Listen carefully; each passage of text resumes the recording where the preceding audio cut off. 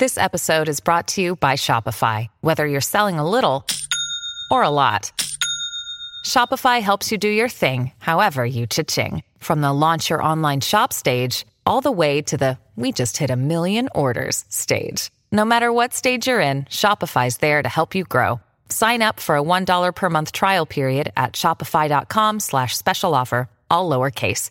That's shopify.com/special offer.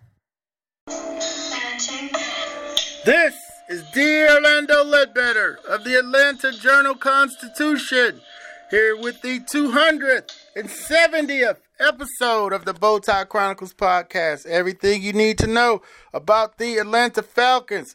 This episode is going to be Keeping Up with Keith. Keeping Up with Falcons fullback Keith Smith, part 2. Let's get right to it. Couple things he talks about in this episode include his growing up in California, him pledging Omega Psi Phi fraternity, being guided there by his brother-in-law, Jason David, former Colts defensive back, and being elated that the headquarters are here in Atlanta, and also discusses his breaking into the National Football League as an undrafted linebacker who was converted into a running back. So Keith's got quite a story, and has been the Falcons fullback for the last couple years. And here's what Keith has to say about his youth growing up in California, and more about his football journey. Growing up in California, and then playing ball and so forth. Southern California is tough to beat, man. That's home base for me. So, just coming out of high school, I wasn't the most recruited guy, but always had a chip on my shoulder, and always knew that I was capable of outworking anybody who was out there. And I think that just with the contribution of my surroundings, had an amazing mentor in my brother-in-law, Jason David. He played in the NFL for about 6, 7 years with the Colts and Saints. And he just kind of broadened my bubble. He just expanded my view in a sense. I just seen the bigger picture, and I wasn't necessarily working against my competition on my team. I'm working against the world. You know what I'm saying? I'm trying to be the best at what I do, and that's kind of the mindset that I approach everything in my life. So I've just been fortunate just to have him in my corner, my mom, and just how hardworking she is to put me and my two immediate sisters through college, and all doing big things. And like I said, just wasn't the highest recruiters, but I had the mentality, and ended up getting a scholarship offer from San Jose State, and knew there was opportunity there. I was the mind frame that I was trying to come in and play right away, and then that's what I did. I came in, was a freshman All-American,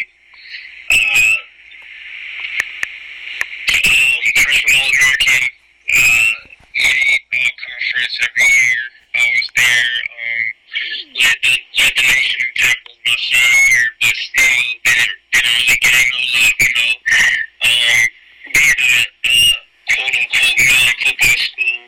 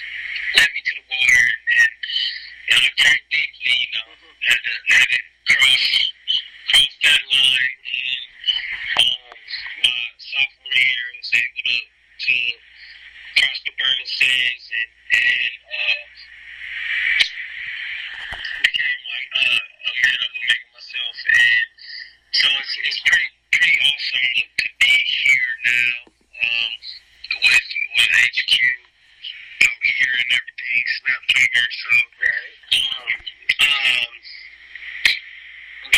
What was your line name?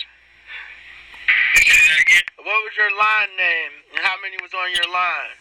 Two dogs at discretion. Oh, okay. Me and my ace, Chandler Jones, he actually played signed with the Cleveland Browns and he bounced around on practice squad a little bit, around the league for a little bit.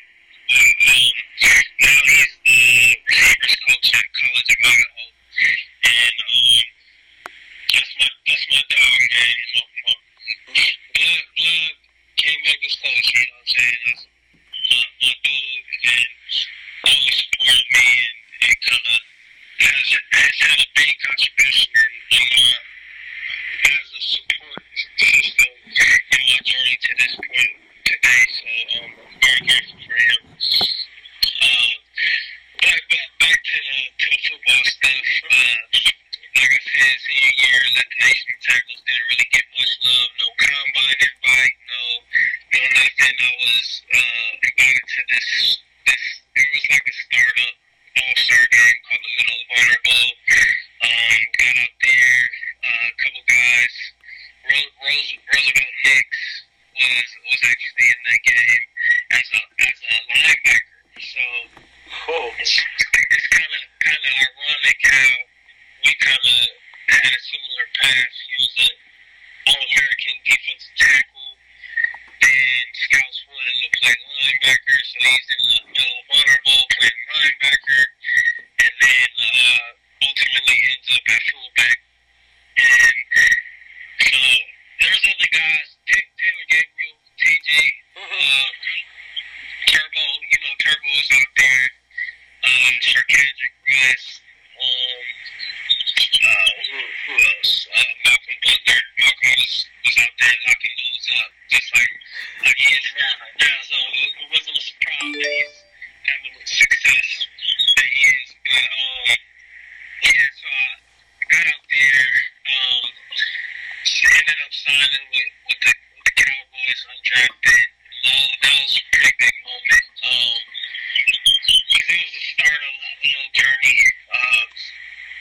Went through a lot of stuff there, getting got cut a plethora of times. I think my first year in the league, I had about nine or 10 contracts just stacked up from being released and brought back to practice squad and moved up to the active roster and everything. And then that kind of was the theme of the first 2 years in Dallas. And then after that second year, they seen what I was capable of on doing scout team offense all those years, both of those years, and I was actually making plays against our defense and stuff. And coaching me at the end of the season, my second year, was like, how you feel about the running back room? And I thought they were joking. Thought they was joking, but they weren't, and I kind of laughed, but then I bought in and ended up winning the starting job. Got to block physique his rookie year and had a pretty solid year, and then it kind of just was history from there, Yeah, man. Well, yeah, that's good. That's a good background. And then the Falcons, and then just getting that contract last year. Let's pivot to that. Getting the contract kind of stabilized and kind of climbing up the hard side of the mountain as an undrafted guy to get the contract. What did that mean to you? Yeah, it was big time. It was kind of humbling. It was just God really revealing that His work in my life, and it just kind of just showed what He's been up to, and it was almost like Him rewarding me for all the stuff. Just all as positive as I've stayed through all the stuff that I've been through, especially in the NFL. It was just a real rewarding moment, and just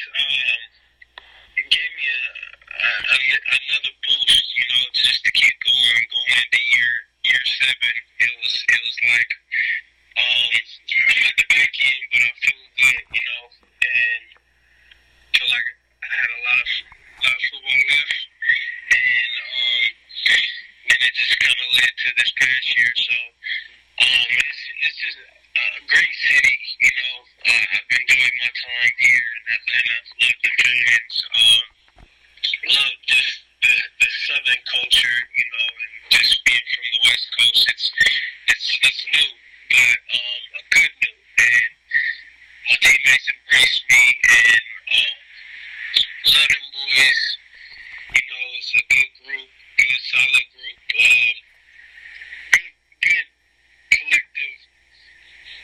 good collective group of characters. There's a lot of good guys who care about each other, and I think that's the main ingredient you need to win games. And just knowing that we have that piece, it just makes it much more exciting of how close we are. All right, that was Keith Smith, Falcons fullback, part 2 of Keeping Up with Keith Smith. A lot of stuff there on that one. I said Fresno. I meant San Jose State. Messed that up. Omega Psi Phi fraternity. Yeah, I also pledged that fraternity a few years before Keith. And he's excited that the headquarters is here in Atlanta, out in Decatur on Snapfinger Road. Jason David, instrumental in his career, played for the Colts and the Saints. So we got to hear about his football journey, sticking with the Cowboys and blocking for Zeke Elliott's rookie year. Then he signs with the Falcons and has been here for 2 seasons, heading into the 3rd. Got a big contract after his first year here and is looking forward to the 2021 season.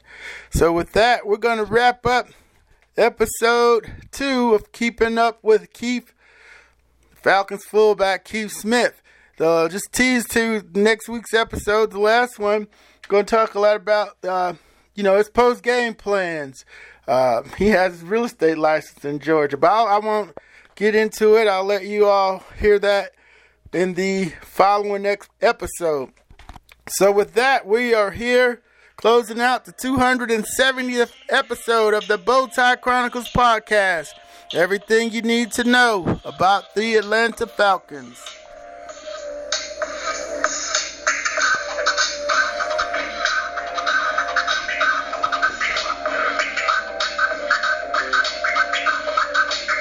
In Atlanta, one voice has stood out for over 4 decades. An AJC original, The Monica Pearson Show. Let's talk about how you got to ESPN. Revealing interviews. You are known as America's doctor, but I want to know who you were before that. When you have a different name, you have different color skin, it can be tough. With Atlanta's most famous faces as you've never seen them before. I'm telling my story. This is the American dream. The Monica Pearson Show, streaming now on AJC.com. The AJC's trusted veteran political voices, Greg Bluestein, Patricia Murphy, Tia Mitchell, and Bill Nighet, are the essential source for Georgia politics. The Atlanta Journal-Constitution's Politically Georgia. Sign up for the newsletter, download the podcast, subscribe to the AJC.